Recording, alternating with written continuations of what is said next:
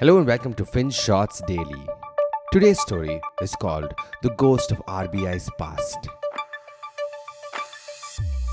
Last month we did an episode about how the RBI is defending the rupee. It was trying to prevent the rupee from depreciating against the dollar.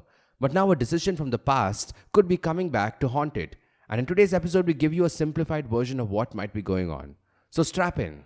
The RBI likes to keep one thing firmly under control: liquidity, or in simple terms, the amount of money sloshing about the system. Because if there's too much money lying with banks, they might be tempted to lend it out quickly. Corporates could borrow and expand their business. People might take loans and spend, buy new cars, take new holidays, etc. Demand could shoot up. You know what happens as a result of that, right? It can push prices higher and we get the dreaded inflation. Now, typically RBI resorts to a few tried and tested tricks to rein in this excess money. For instance, it could raise interest rates. There's something called the reverse repo rate.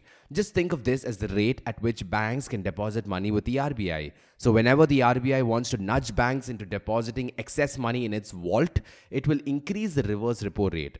Or these days, it raises the rates for something called the standing deposit facility, which works in a similar manner. The liquidity drops either way. Or the RBI could indulge in some open market operations or OMO. They sell government bonds to the banks. Banks part with the excess money they have, and voila, the excess money gets sucked out again. But in April 2022, the RBI decided to do something else.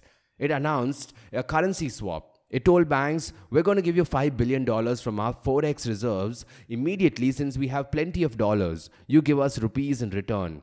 In October 2023, we will reverse this deal. We'll give you back the rupees plus a premium at a predetermined rate, and you hand back the dollars.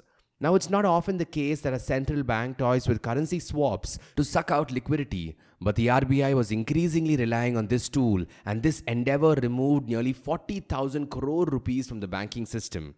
To be honest, this wasn't a massive sum of money.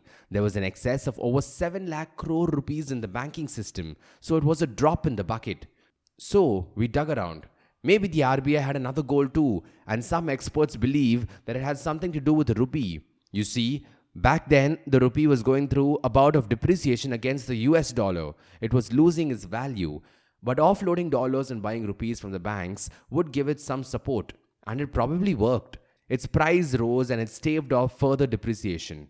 Also, there's one more bit. And remember that this is just a hypothetical example of how a transaction like this might work. The RBI might look at what a market quoted for a rupee versus dollar trade. Firstly, there's the spot market where an immediate trade would take place. Maybe this indicated that $1 was worth 70 rupees. Then the eyes turned to the forward market where, say, the trade would be settled in a year's time. And maybe this signaled that $1 would be worth 73 rupees in a year. That 3 rupees is the forward rate premium. Putting these things together, the RBI might say, look, we'll give you $1 in return for 70 rupees now, and a year later, when you give us back the $1, we'll give you 73.5 rupees. Why on earth would the RBI offer a premium?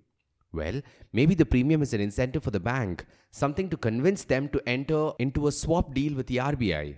Again, remember that this is just hypothetical. The RBI might impose a discount or a premium depending on the many variables it thinks might affect the rupee value and liquidity.